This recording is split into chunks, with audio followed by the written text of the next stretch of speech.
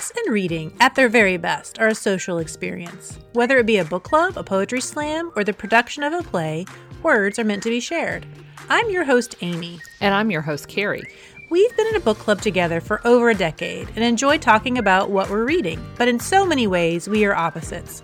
Carrie is a cat lover, but I'm a dog nut. Amy loves a good party, while I prefer to wear my fuzzy socks while introverting on the couch. But books are the tie that binds.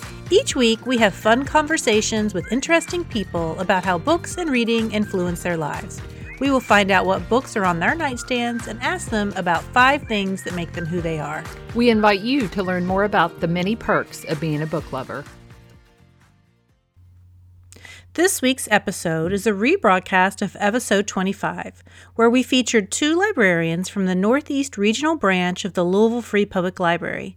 M.K. Eagle and Hannah Elliott talked about Books and Brews 502, which is similar to the library's summer reading program for kids, except for it is adult-themed and can include beer and coffee. While Hannah has now moved to Jefferson County Public Schools, MK is still a librarian at Louisville Free Public Library and provided us with an update for this year's program, which, like everything, is different due to COVID. Books and Brews 502 runs from December 1st to February 28th. MK says the main difference is that there will be no pop-up libraries. Instead, folks can check in at 7 local breweries during the respective weeks in December, January, and February. Or Books and Brews 502 participants can check in the 2 participating coffee shops at any time during those months. MK says the free book giveaways will be exclusively at Against the Grain's Public House the second week of each month, but there won't be any browsing. Instead, tell your bartender you're participating in Books and Brews and get handed a surprise book. How cool is that? Books and coffee or beer brews go perfectly together. Amy and I are at the Northeast Regional Library today, and we are here with M.K. Eagle, the Northeast Regional Library's Library Program Supervisor, and we are also here with Hannah Elliott, who is the Library Programs Coordinator, and I'm sure they can tell us a little bit more what those important sounding jobs mean. So welcome to both of you. Thanks for having us. And let's start, if you would just tell us a little bit about yourselves. Sure. Well, I'm MK. I'm a supervisor here. That just means that I'm one of the 4 on the team who, have to deal with patron complaints and supervising employees, et cetera. But I focus on the Maker Pavilion here in particular, programming in the building and some out of the building, like Books and Brews. I am not from Louisville, which people guess immediately. I don't get that question about where I went to high school because I moved here 4 years ago from Boston, Massachusetts. Before that, I'd lived in Oregon. I'm Hannah. I am a library programs coordinator, which means that I create programs and offer them to the public here in the Maker Pavilion at the Northeast Regional Library. And then I also work as a team with some other coordinators around the library system to do big programs like the How To Fest and things like that. And I spend a lot of my time operating stuff and trying to operate stuff in the Maker Pavilion. Well, we should mention they were actually recording today in the new recording studio that is in the Northeast Regional Library. It's very cool. There's an area that has a green screen, so if you're wanting to do more visual recording, but there's also just an audio studio, so all you budding podcasters out there. Can you tell us a little bit about if someone wanted to use those things? Sure, yeah. So in the Maker Pavilion, we have 3 separate spaces. We have a maker space, we have an AV studio that includes a recording booth, and then we have a programming kitchen. And you can use all of these spaces a little bit differently. After attending Maker Pavilion 101, which is the prerequisite 30-minute class you have to attend first, you can come in and work independently on any of the machines in our makerspace. Aside from that space, you can reserve the recording booth and the AV studio, and that's just a little form online. So give us a couple days ahead of time. We can book some time for you, and you can come in and use any of the things in the space. I'm not an audio engineer or an expert on anything, but I'm comfortable getting people started and set up, and I do the best I can. What are some of the items that you have over in the Maker Studio? I hear there's some cool stuff over there. Yeah, we have a Glowforge laser cutter. It will cut and engrave lots of different materials, leather, glass, metal, wood, cardboard, paper, cookies, tons of stuff. And we have a 3D printer, we have sewing machines, button makers, a vinyl cutter, all sorts of fun stuff. A really cool lab oven that I got to see. It's definitely not just a toaster oven. Definitely not. What's a lab oven? We were wanting to try to recycle some of the scraps from our 3D printer, and so we got a very fancy toaster oven. And So it makes like shrinky dinks or what? Yeah, What are we talking basically about? that's exactly it. Yeah, so we just melted a bunch of the scraps until it became a plastic sheet, and then you can laser cut it and cut it into weird shapes for like jewelry or whatever you wanted to laser cut it. Yeah. Well, very cool. But we're going to transition now to beer. What we're really here to talk to y'all about today, there is a program that you all are doing called Books and Brews 502. Yeah, so Books and Brews is going into its 4th year. Hannah and I started it 4 years ago. It was very small initially, and it started because we were not finding people our age at our programs. That was basically what the deal was. Nationwide, millennials are actually the biggest library users, but in Louisville, we weren't really seeing that. There was kind of a gap between people who were heavy users as children and teens, and then they might not come back until they had kids of their own. And then, of course, older adults for things like our book clubs. And so we were wondering about, like, why is there that gap there? Where are all the people our age? Why won't my friends come to my programs? And we thought, well, what if we could go to where people already are? And where I already am is usually a brewery. So we started with Against the Grain and Heine Brothers. And that first year, we just had a handful of events and tried to get people reading books. And then the next year, we thought, well, maybe we could like expand it a little bit because there's a lot of breweries in Louisville. So we started going to pop-ups at all the breweries, and we really exploded last year in terms of numbers and number of programs. We were everywhere all the time. So it's an exciting program for us, and it's really easy for patrons to participate. All you have to do is read books and go to events. And some of them are events at our libraries, so if you go to any adult program at a library location during the winter, it counts. Or if you go to one of our pop-ups or special events at a brewery or a coffee shop or a restaurant, that counts too. So it's sort of like a summer reading program, but for adults. That's exactly in the right. winter, Yes. right? So I discovered this program sort of on accident. I was on the Louisville Free Public Library's website. So you mentioned that there are all these pop-up events and different things, but there's also, because all I've ever done is just sort of the online. So could you talk a little bit about, maybe people who, they want to participate, because there are prizes involved. I actually won one year. So could you tell us a little bit about sort of the online people who maybe want to keep track of what they're reading? Sure, yeah. It's actually the same program that we use for summer reading and the Cultural Pass in the summer for kids. So it's a program called Beanstack. It's an easy way for you to log your reading and get reading recommendations personalized to your interests if you're interested in that part. And all you have to do is use any web device. It's just it's an optimized website. They also have an app. The app is a little bit different in terms of on the app you can they call it like a Fitbit for reading kind of an app where you can track minutes, and we don't track that at all for Books and Brews, so we generally say just use the website. But you can log in, log whatever you've been reading. You also log any of the events that you go to, which is a really simple, it's basically a free text box just saying, which event did you go to? Tell us about it. And that way we can also kind of track a little bit about the event participation as well.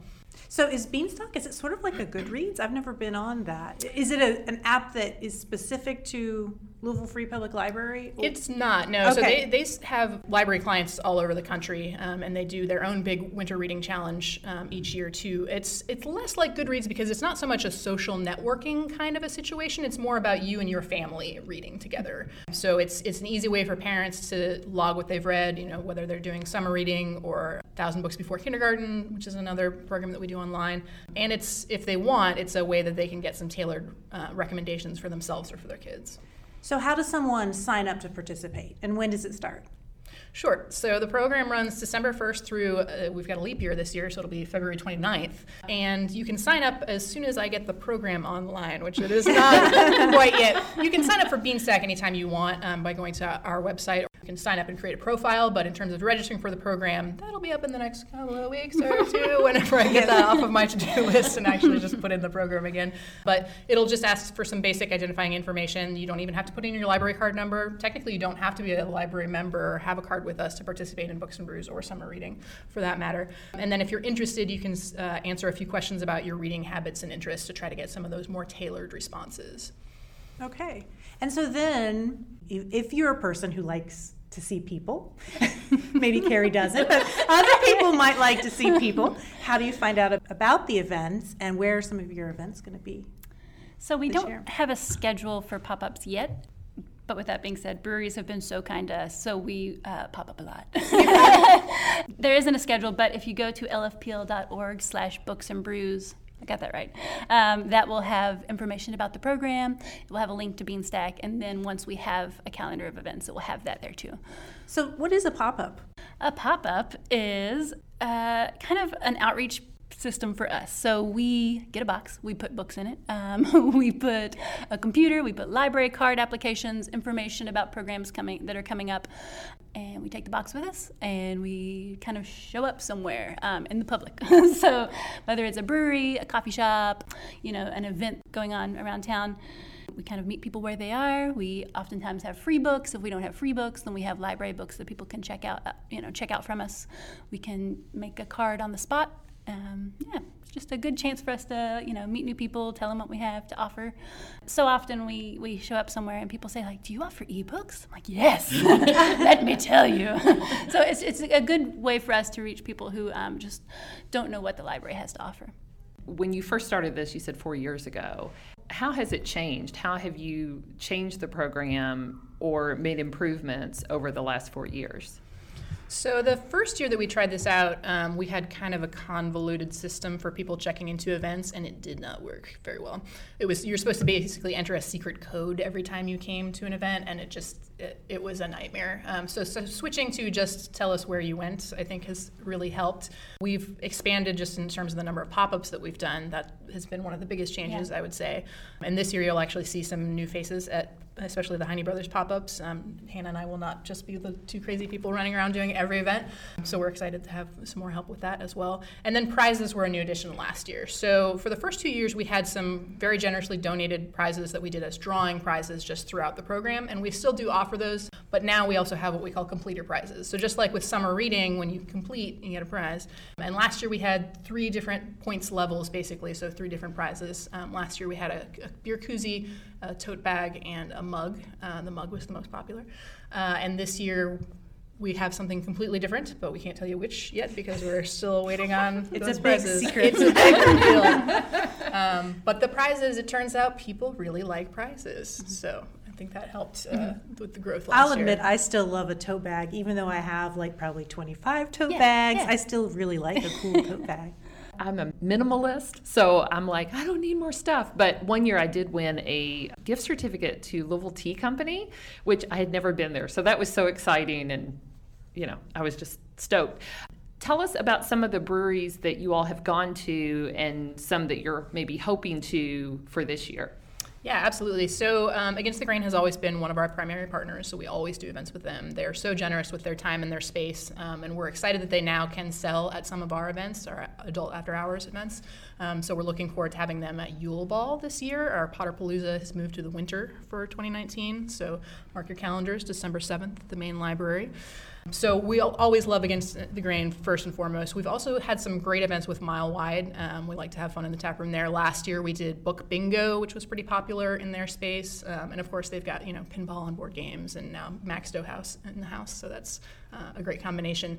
This year there are a handful of breweries that have just announced, and we're not sure if they're going to be open in time or not. Gallant Fox is one of those that I've been eagerly awaiting their actual opening date, as well as the new Wild Hops at Safai at Logan Street Market, which thankfully just opened. So we're hoping to add them to the roster. Last year, Vigritz and False Idol was new for us, so we hope to go back to them as well. They're a ton of fun.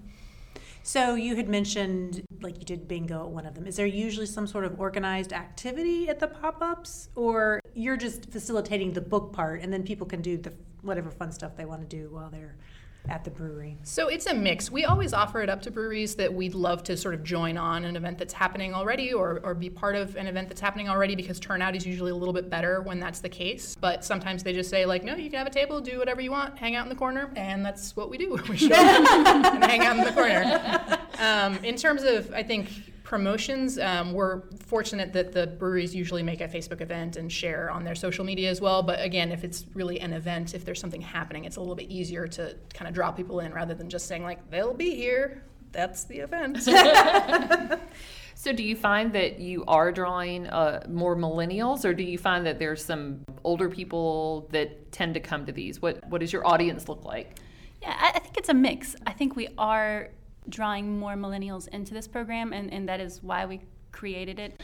It isn't just for people who like beer and like coffee and like books. It's really for anyone who wants to participate who's an adult. We have lots of people who just read and log books, or we have lots of people who come to all of the programs, so there are multiple ways to participate, and there's no wrong way to participate. And for that reason, we have pretty wide demographic, and I think that's great. I like that about the program. Because one of the things I like to do, since I don't generally like being around people, is I like to just be able to log my books. I mean, it's just sort of fun, and you get points. Like, I think you get 50 points for reading a book, and then if you write a review of the book, it's another 10 points or something like that. So, I mean, if you're a person who likes kind of keeping track of what you're reading, you can get a sense of accomplishment, and that's sort of all I need. So how do you curate the books that you take to the pop-ups? Is there any rhyme or reason to it? Curate might be a strong word for that. We always ask the hosting venue if they have recommendations, and that's been a little bit hit or miss. We try to bring a list if they've recommended some, and then you can say, like, hey, recommended by your barista, or this is what Mile Wide suggests. That kind of thing is a lot of fun. They don't always respond necessarily or have enough titles for us to bring that collection. So we often just end up bringing a bunch of free books, which is great because people can walk away with them, but also less great because we usually haven't read any of them. So they always want to know, like, what would you recommend? And we'll be like, what's in the box today? I don't even... This one has a nice cat on the cover. I bet you'd like it. Have you done any, or have you considered doing any, I mean, I don't know even how many books you can find about breweries or beer history. I mean, so have you thought of doing any themed pop-ups? We have done that. We raid the beer book collection. There are actually a lot of books about beer in the library's collection. We've brought those, and they just haven't seemed to really circulate when we bring those to events. People are kind of like, oh, it looks interesting. I still really want someone to check out The Audacity of Hops, because that's my favorite title, and it hasn't happened yet, but one of these days. So I'm sort of a non-beer drinker. Are wineries or wine bars part of your repertoire yet, or no? Not yet. We asked Old 502 Winery at one point, and there was interest there, and it just didn't really work out. We're certainly open to it, but we're already, at a lot of pop-ups. Yes. We're certainly open to it, but that's why we do love that a lot of the breweries now have food and other stuff going on, so that even if you're not a beer drinker or a drinker at all, you can come hang out and have some fun. But apparently you're also at some coffee houses as well. Mm-hmm. So if you're not a beer drinker, I do drink coffee, so I could do that. What are some of the coffee places that you have been to? So Heine Brothers is our other main program partner. So we've tried to hit, last year I think we actually did get to almost all the Heine Brothers in Louisville, not the ones in southern Indiana. This year we are excited that Quills is actually opening a cafe at Northeast, so we're hoping they might want to participate also, since they're here and we're here. But beyond that, it's just been Heine Brothers all the time, and similarly they come to our events and sell. They always bring great, like, Potter-themed drink names to events when we have them at Potterpalooza. So, and I will say, my aunt, who was a very big Books and Brews participant last year, she does not like coffee and she does not like beer, but any library program counts. So if you go to a book discussion, that counts as a program. If you come to any of our author talks, that counts as a program. And so if you're not a beer drinker, if you're not a coffee drinker, the program is still for you. So, okay. Yeah. So what has the response from the public been like? It's been really interesting. Even when we're at a location popping up and we're a block or 2 blocks from a library, we constantly have people saying, like, oh, great, I can get my library card. It's like people are planning to go to these pop-ups that they could just walk down the street to the libraries there, but they come to us instead. So it's been really interesting. A lot of people start the question with, well, what's the library doing? Why are you here? Which I enjoy that question, but I also hope one day people will stop asking it and they'll just be like, of course you're at a beer festival. That makes sense. So the reaction has been really positive. People seem to love the program. We created a book group at Falls City, basically out of Books and Brews, that's still going strong, I understand. And I don't know, I think people are having a lot of fun. What were the events with younger adults that you were having trouble getting participation? I guess maybe I'm not even clear what adult programming that you have at the library. Sure. Well, one example is that many of our locations do movie nights, completely free movie nights. We tried around Halloween a couple years in a row to have movies at the main in the auditorium. It's a great space, free popcorn, etc. And it was like people just trickled in. There's like half a dozen or something. And, there's a lot of competition for fun events around town. I totally get that. But ours are all free. Yeah. Free. Yeah. Free's good. So you had mentioned ebooks, Hannah, that people who come to these Books and Brews pop-ups are interested in an ebook. So, and I'm showing my age here because I would have to say, oh, do you have ebooks? And can you show me how to use my phone to access them? So is that part of what you do at the pop-ups if people need that assistance? Yeah, absolutely. Yeah. We met a patron at Flat 12 last year, and then she came back, and every time I helped her with audiobooks, and it was great. It was great. She became an avid audiobook user. And she didn't know that she could get audiobooks onto her phone without ever checking out a disc and burning it to a computer and uploading it to her phone. We're absolutely happy to help people on the spot with device help, or for that matter. If someone brings a device into a library, they can always get help with ebooks or audiobooks there. And audiobooks count for this Oh, yeah. challenge as well? Definitely. Okay. They better. I know, but I just figured I should ask, just in case. So I do want to ask this since we were talking about like ebooks and audiobooks. So people who maybe want to make sure before they come to a pop-up that they've got what they need on their phone, what do you tell them to have? So for ebooks, you need Libby, and that is an Overdrive product. For audiobooks, we have some on Libby, and we also have a platform called RB Digital. They're both apps that you can get in the App Store for whatever device you have. So once you have that app, I will help you use your library card and your password to set up an account and get our catalog directly in that app so that you can just click on what you want and hit download. So tell us a little bit about the Harry Potter Potterpalooza, December 7th. Tell us a little bit about that event.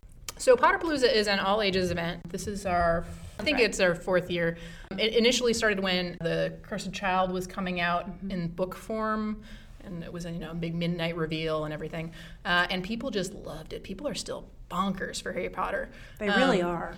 Yeah. So what happens is we take over the main library with all things Harry Potter. There's usually Quidditch outside. It might be a little cold for that this year for the Yule Ball, I'm not sure.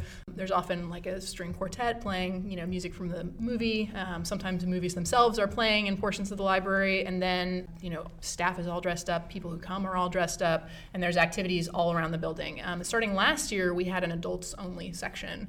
So we had trivia downstairs in the basement. Against the Grain was selling. They actually sold out of beer in the first hour and had to leave and come back with more. Wow. Because they did not anticipate how popular the adults-only section would be. It was actually cracked me up. There were a number of families that showed up, and the dad would just stroll on through, be like, "Kids, gotta wait upstairs. I'm gonna hang out here." So we're doing that again at Yule Ball. We're excited to have Harrison Martin do trivia for us again. He often does trivia at Chill Bar. He's done a few events for us, and it's a ton of fun. And then Against the Grain will be selling in that portion. That's awesome, because I don't think that I realized that it was also an adult event. I think I thought it was sort of a YA event, although I've read all the Harry Potter books, but I'm glad to know that there is that adult portion. Yeah, absolutely. And we had just a room with coloring sheets for adults that night, and there were some people who just sat there the whole time. That was what they were into. That's what they wanted to do.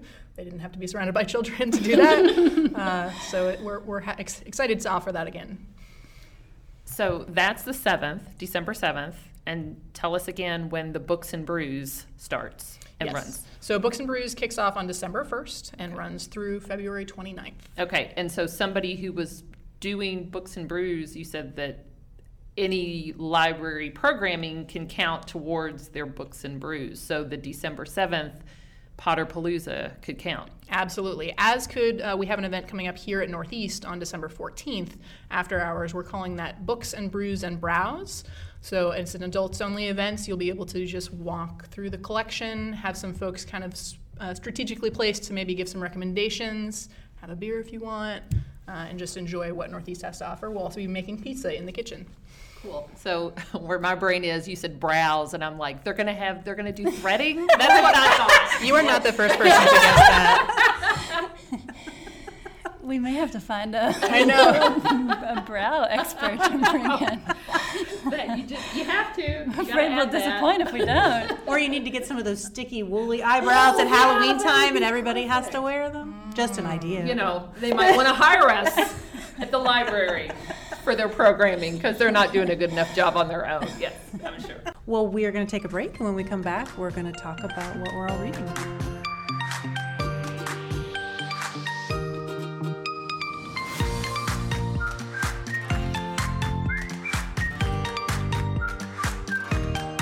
So we are back with M.K. Eagle and Hannah Elliott at the Northeast Regional Library, and we're going to be talking with them about what they're reading. And Amy and I are going to chime in, of course, with what we're reading. But I want to ask you all, do you all have certain genres that you tend to focus on, or do you sort of read a lot of what's out there? I try really hard to read from every genre and kind of rotate which genre I'm reading from. I don't always do a great job of that. Sometimes I get stuck in a really, really specific kind of theme or even location, like region. I'll read a bunch of books that all came out of one city or something like that. And it becomes a problem because then I can't stop and then I get more recommendations. I'm not the only one. There are other people who deep dive. I get it. Yes, yeah. Now, do you try to alternate genres because of professionally so that you can recommend things to patrons, or just for your own personal enjoyment, you like doing different things? Well, I don't talk about books all day long. I mean, I'm in the Maker Pavilion, so I don't necessarily recommend a lot of books. I don't do reference work as often, but I think it helps me a little bit when the question comes up. And also, it helps me just be familiar with what's out there and what's coming out. And it's nice. It's good for my brain, I think. I do a little bit of that, too. I alternate genres quite a bit. MK, how about you? I'm all over the place.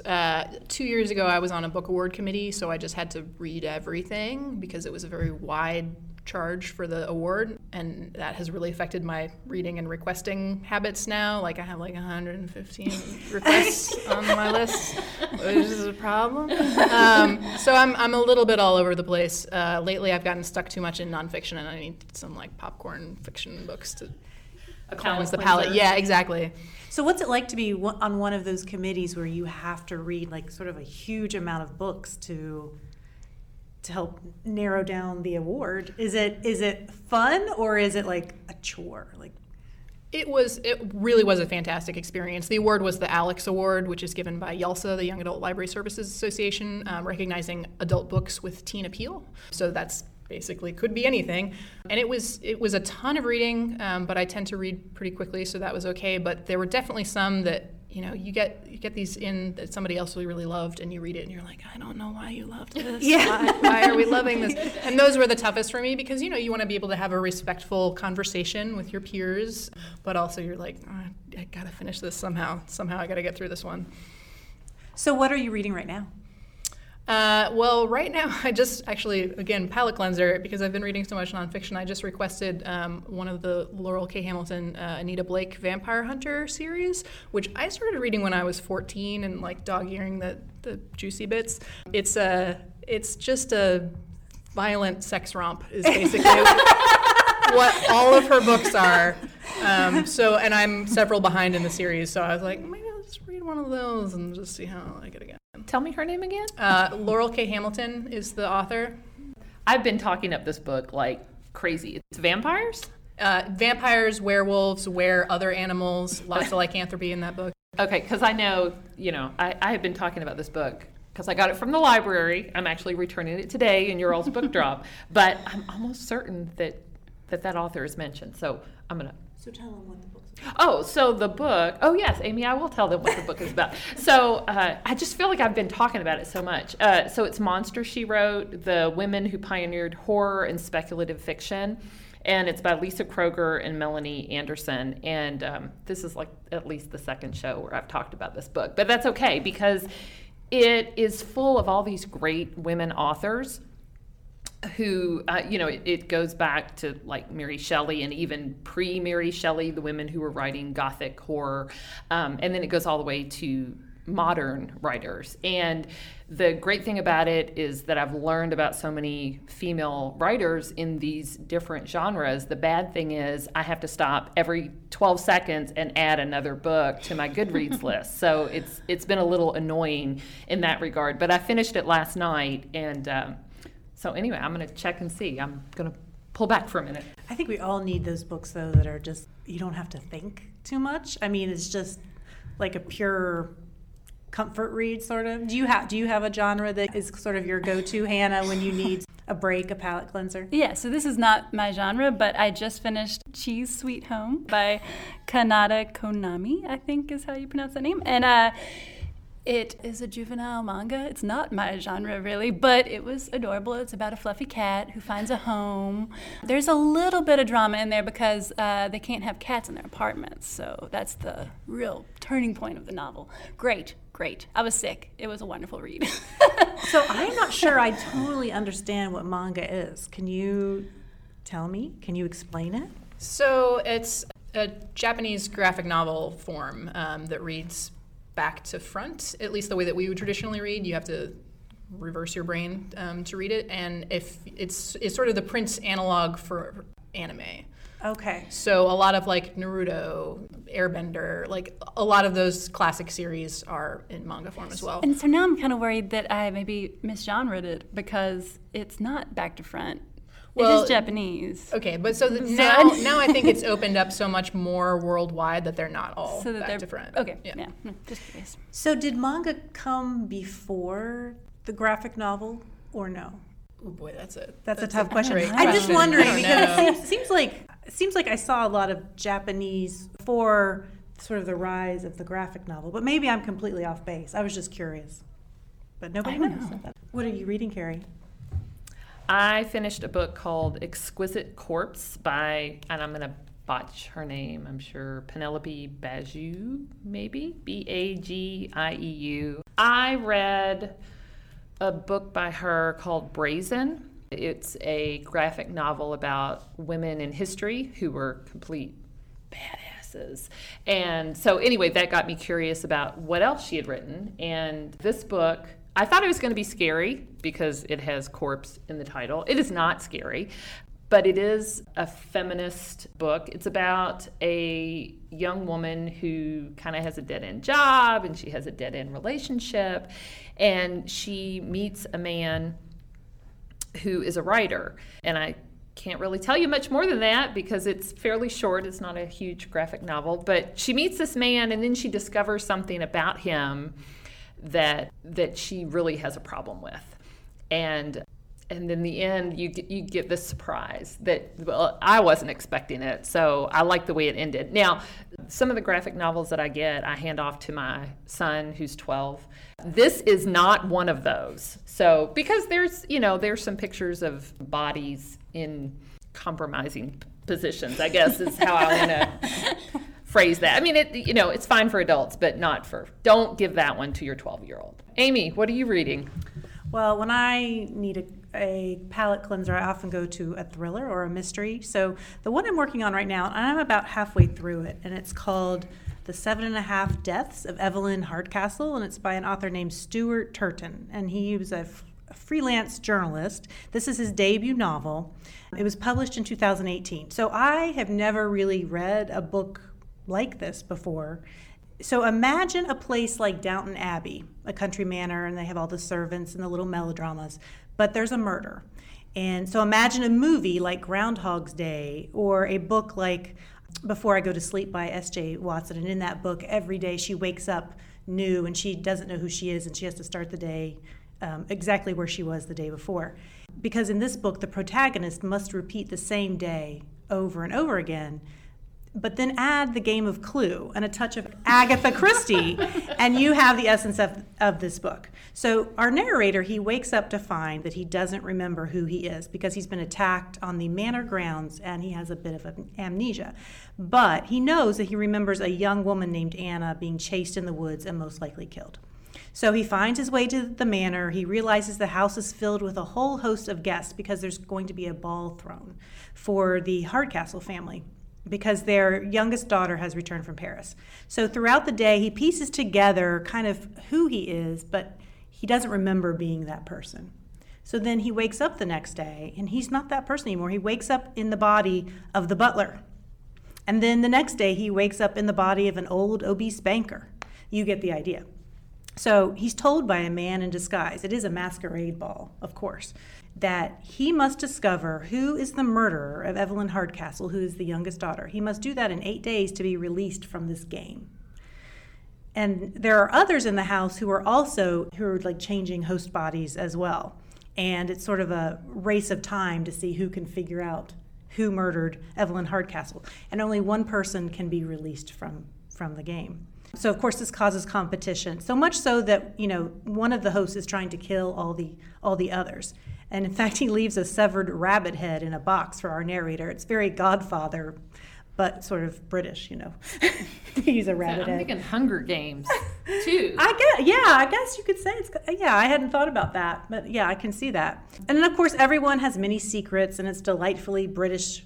I started this as an audiobook, and while the narrator was great, I would not recommend doing this as an audiobook. The storyline is very complex, and I couldn't keep track of what was going on, so I was listening to the same chapter like 3 and 4 times, because if you stop listening, if you're distracted for a minute and you miss something, like it's a big deal. You've missed a whole plot point. So I checked the book out, and I'm glad I did, because in the front there's a whole list of characters, because there's a lot of characters. You have all the house staff, and then you have all the guests, and it gives a little description, and it really helps you in the book that you do not have in the audio version. I would recommend this for a person who loves British mysteries, maybe who even misses Downton Abbey because they're not making those anymore, but wishes that it was a little bit more murderous.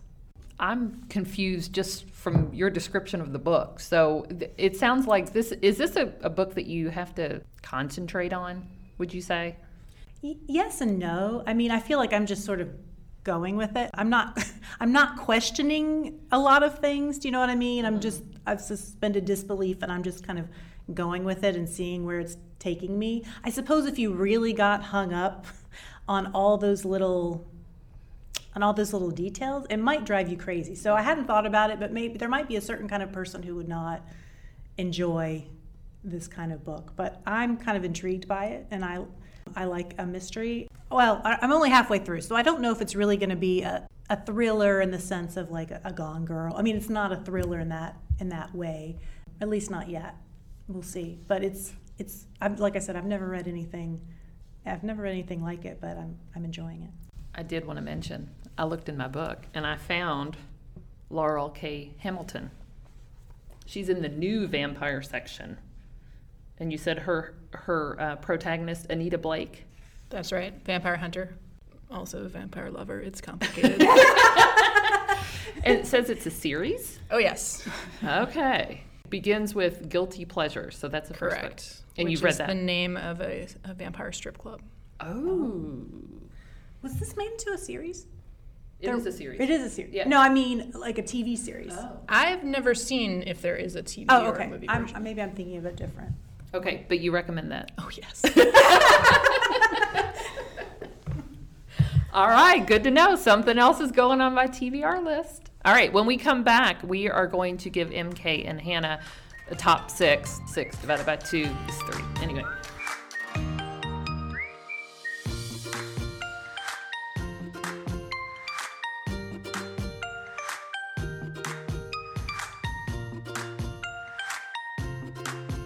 We're back with MK and Hannah, and we're going to talk about their top 6. Top 6, sorry. So, MK, you are a big beer lover. What is your top beer that you recommend to other people? Oh, well, I actually try to drink pretty widely so that I can tailor my recommendations to what styles people like. Because, I mean, I love IPAs, but many people do not. So I'm kind of that annoying person who, when someone says, "Oh, I don't really like beer," I'm like, "Oh, but let's talk about it. What do you like? What do you find one you like?" Sort of a beer evangelist, if you will. Maybe I need to have you point me in the right direction. I don't know. Well, you know, my husband did not like beer. He was one of those people who's like, I don't like beer. And I'm like, it's like anything. If you start drinking it, you will develop a taste for it and you will like it. And so now he is a complete beer snob. And, well, I mean, I am too. There's certain beer that I'm like, that is just yellowish water. I'm not drinking it. So you can do it too, Amy. Okay, but let's let MK finish her answer. Yeah. Oh gosh, that was my answer, I think. There's not any like particular. What's funny though is that the one that I'm really enjoying right now is actually owned by InBev, because InBev bought Elysian, but Elysian's Night Owl Pumpkin Ale very tasty. Grind had it on draft last week, and I tried it for the first time. Super good. All right, Hannah, you enjoy traveling, but you said you don't get to do it as often as you'd like. So where is the top place you would like to visit that you haven't been, and why? So I'm like not actively, but in my brain, I'm planning a trip to Peru. It's not really happen anytime soon, but I think about it a lot. So I want to visit Machu Picchu. Yeah. I have not ventured in that area of the world yet. I've been to Europe, and I just went out west for the first time last year. So I would also like to do a big tour of the national parks out west. I went to Sequoia, and it was incredible, and I wish I could just live there all the time, but I would like to see some other of the big national parks out there. So you're a deep diver reader like me. When you travel, do you like to read books that are set in the places that you go? Yeah. I don't mess with travel books, like actual travel books. I don't need that information or anything. I mean practical tips or help. But yeah, I want to read a novel about it, definitely. What did you read when you went to Sequoia? Did you have one that you read? I can't remember. I don't think I read anything specific to that trip. So I went to Santa Fe this past summer, and I bored Carrie to tears, I think, for about 4 weeks. I read like everything I could find about Santa Fe and New Mexico. But fictional. Yes, they were. Well, one of them was nonfiction. There was one that was nonfiction. All right, MK, I was very intrigued by this interest that you have. So what is the top reason that you're a little obsessed with Louisville silent disco? First, you have to describe what that is. Sure. So a silent disco, you get a pair of headphones that has 3 channels, and in this case, it turns 3 different colors, so you can sort of see visually what channel other people are listening to. But if you take the headphones off, depending on how rowdy the group is, you really can't hear anything. It's not a dance party to anyone else. It's only a dance party to the people in the headphones. There's a great variety. The DJ for Louisville Silent Disco is great, keeps things kind of really varied. So one channel might be playing, classic disco hit, and then you've got like T-Pain on another channel, and then you've got everybody sing along like Nelly on another one, and it really rotates. There's a lot of variety. But the thing that I like about it the most is that I actually went to one on Friday night by myself. I didn't have any friends with me, and initially I was like, this is going to be terrible. What have I done to myself? I would never consider going to like a club by myself. But nobody cares. Everybody's in their own little world, so you can dance and do whatever, and nobody cares. There's no awkward. You're just all bopping along to whatever you hear that not everyone else does. So is there one place, is there one venue where you go to do this, or are there a lot of different places? There's a lot of different places. So Louisville Silent Disco shows up at a lot of festivals, fundraisers. They were at the Tailspin Ale Fest last year. They've been at a lot of breweries lately, which is where I found them because I'm always at breweries. So they've been at Fall City a couple times and Mile Wide. And you can also rent Louisville Silent Disco. You could create your own silent disco party. Okay, so I'm trying to picture it. So everyone. Okay, you're showing your age here. I know. So everyone has on headphones, but it's playing different music, and everybody's just kind of dancing to whatever's playing in their headphones. Right.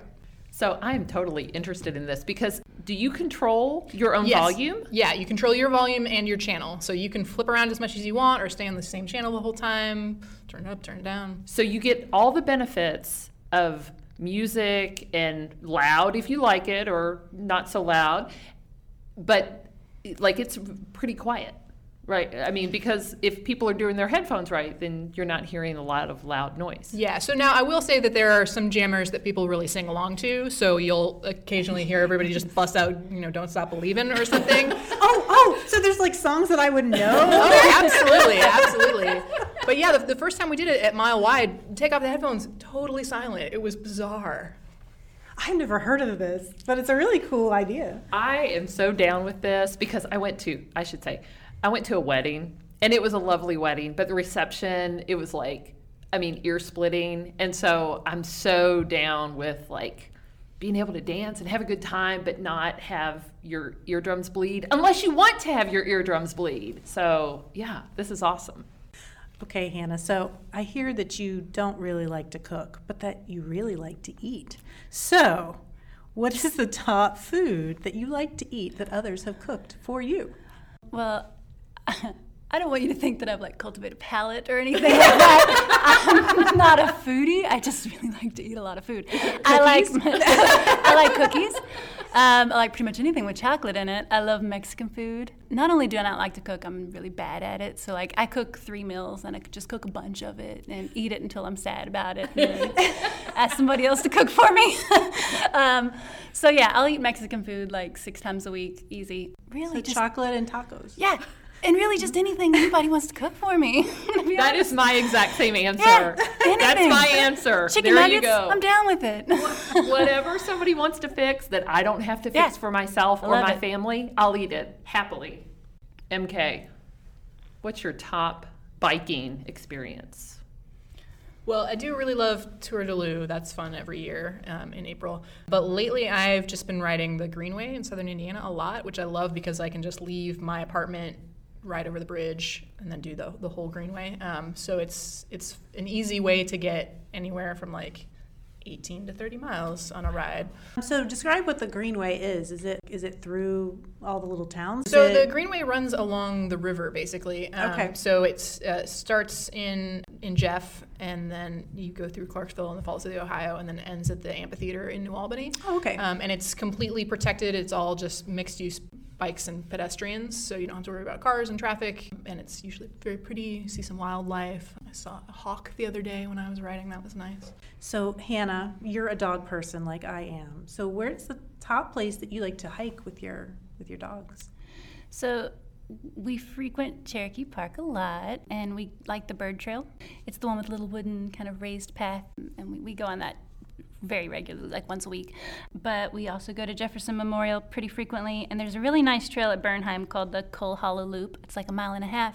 Huh. If you start, I can't remember which, oh my gosh, if you start one direction, you go up a hill at the beginning, and then the rest of it is like really, really nice, and you felt accomplished because you did a big hill, and then you have to go downhill the rest of the way, and it's great. So I like that about it too, but it's just very natural, really, really pretty hike. How many dogs do you have? 2. What kind of dogs do you have? They're 2 mutts. One's kind of a pit bull mutt, and the other's a curly mutt. Do they walk nicely or do They don't do much nicely. They're kind of, I mean, they're great dogs, but they're just pains, you know. Yeah, when we have the opportunity, we like to let them off the leash because they come kind of free, you know, when they feel like it, they'll come, you know, when you holler at them. Yeah. But they just really, really enjoy it. I'm from the country, if you can't tell by my accent. And so whenever I go home, we take them and let them run and frolic around in the fields, and they have a good time. So. There's one at Floyd's Fork at the Pope Lick branch that we like to take our dogs to, but my golden retriever, she does not walk very nicely in our neighborhood. When I say not very nicely, I don't mean that like she's pulling or something. I mean that she's so lazy she only wants to go down one street and then she'll stop and not go any further and wants to go home, which is a bummer because my other 2 dogs really still want to go. Yeah. But when we take her out into the woods and if we let her off leash, she just like, she'll run up and explore and then come back and explore. But she's a very pack-oriented dog. Like she wants the whole pack to stay together. So if there's somebody in the group who's kind of lagging behind, she'll go back and check on them and stay with them until they catch up. And she's really a good hiking dog, just not a very good walking through the neighborhood dog because she's lazy. So she's a pack dog only if you're not on a sidewalk. Exactly. Okay. Yeah, I have a leash that has kind of a split so that I can put both of the dogs on one leash, which works really well, except one dog is lazy and slow and the other and is like, let's run, let's frolic, this is great.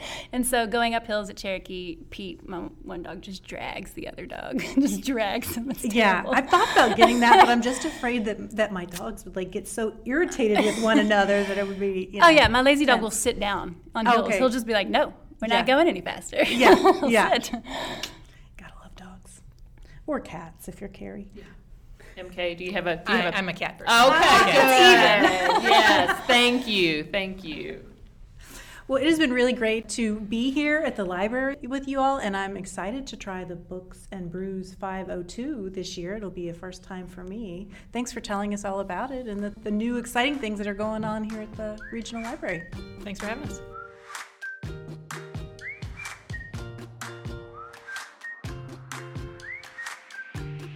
Carrie, we have a few extra minutes here at the end of the show, and I think we should address a couple of things. Okay. So when I was editing the episode for this week with MK and Hannah, it occurred to me that this episode really wasn't just about the Books and Brews event that they do, but it was really about the new millennial librarian and millennials as readers. And I feel like we missed a little bit of an opportunity in asking them more about that. Well, even though I said something stupid like, I feel like I can really relate to you all, even though I'm old enough to be their moms. But yes, I do agree that we did sort of miss an opportunity there. So did you know that I found this infographic on experteditor.com.au, which I think means Australia. But anyway, they have this really cool infographic about the surprising reading habits of millennials. So it gives some really great information that, a lot of millennials prefer actual print books, which kind of surprises me because I would assume that they grew up in a digital age. Right. With the phone and the iPad and everything. So it is a little surprising. But I looked at that same infographic and read a little article through mentalfloss.com, and they said that, in fact, they think that millennials might be the reason that bookstores are coming back, because millennials tend to prefer to read traditional books. That's very cool. Well, the thing that struck me is, when you think of a librarian, you think of stodgy, hair in a bun, school marm yes. type people. And what I have found with us interviewing our guests for this week, but also different librarians who I've met through the different branches, is there's a whole new wave and crop of librarians coming through who are very, very cool. Right. A lot of the skills that they bring to the libraries really don't, it's not library science as sort of people, I think, in Gen X or boomers know or think about library science. I mean, you have a lot of people who are working in libraries who are using technology, who know how to use, the 3D printers and a lot of the tools or video recording things, podcast equipment.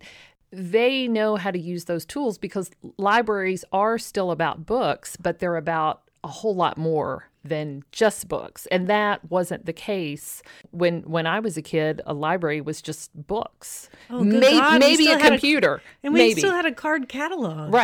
Right. I mean, we were still listening to 45 records, back then. Oh, my God, we're so old. We're so old.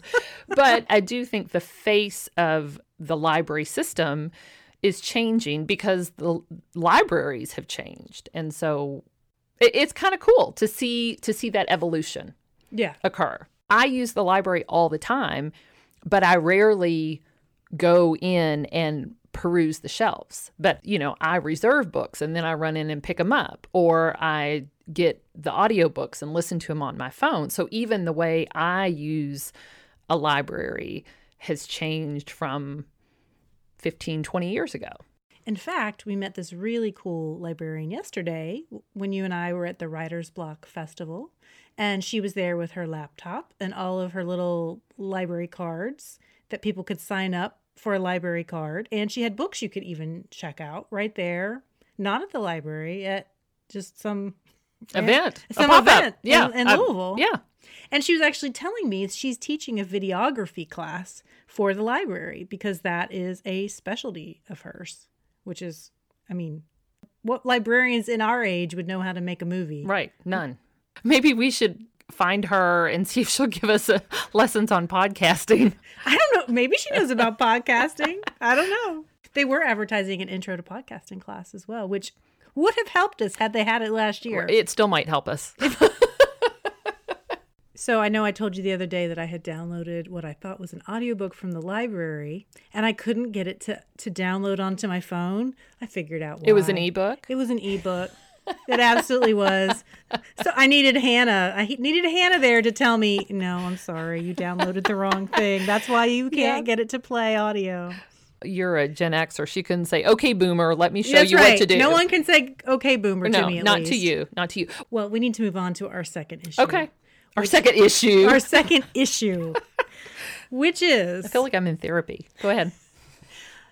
There is a problem with the name of our podcast. Yep. I know. So when we were coming up with the name of our podcast, Perks of Being a Book Lover, we made a mistake when we told the person who was doing our logo, and we didn't catch it. And book lover was supposed to be 2 words, but she put it as 1. but we'd already paid for all of it, and we're cheap and lazy. And it, I don't know.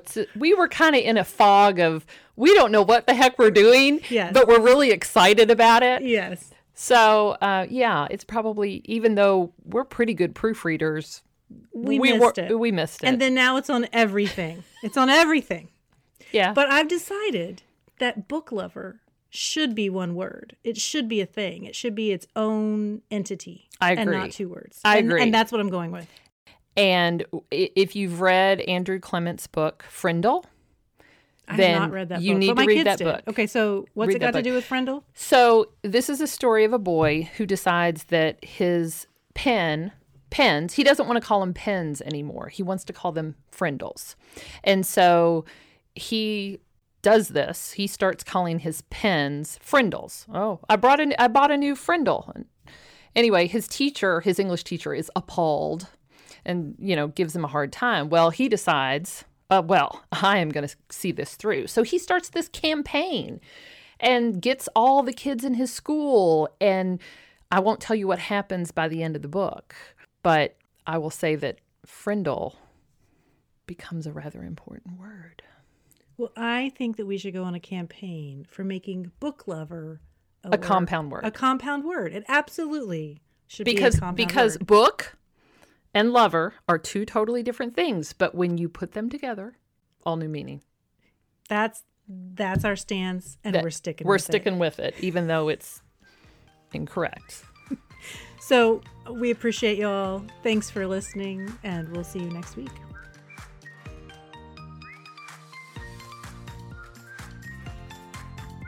Thanks for joining us today. For show notes for any episode, please go to our blog site at www.perksofbeingabooklover.com. Follow us on Facebook at Perks of Being a Book Lover and on Instagram at Perks of Being a Book Lover Pod to see what we're up to and when new episodes air. If you enjoy our show, spread the word and leave us a review on Apple Podcasts. That helps other listeners find us. Finally, a huge thank you to Forward Radio 106.5 FM, a grassroots, community-based radio station in Louisville, Kentucky.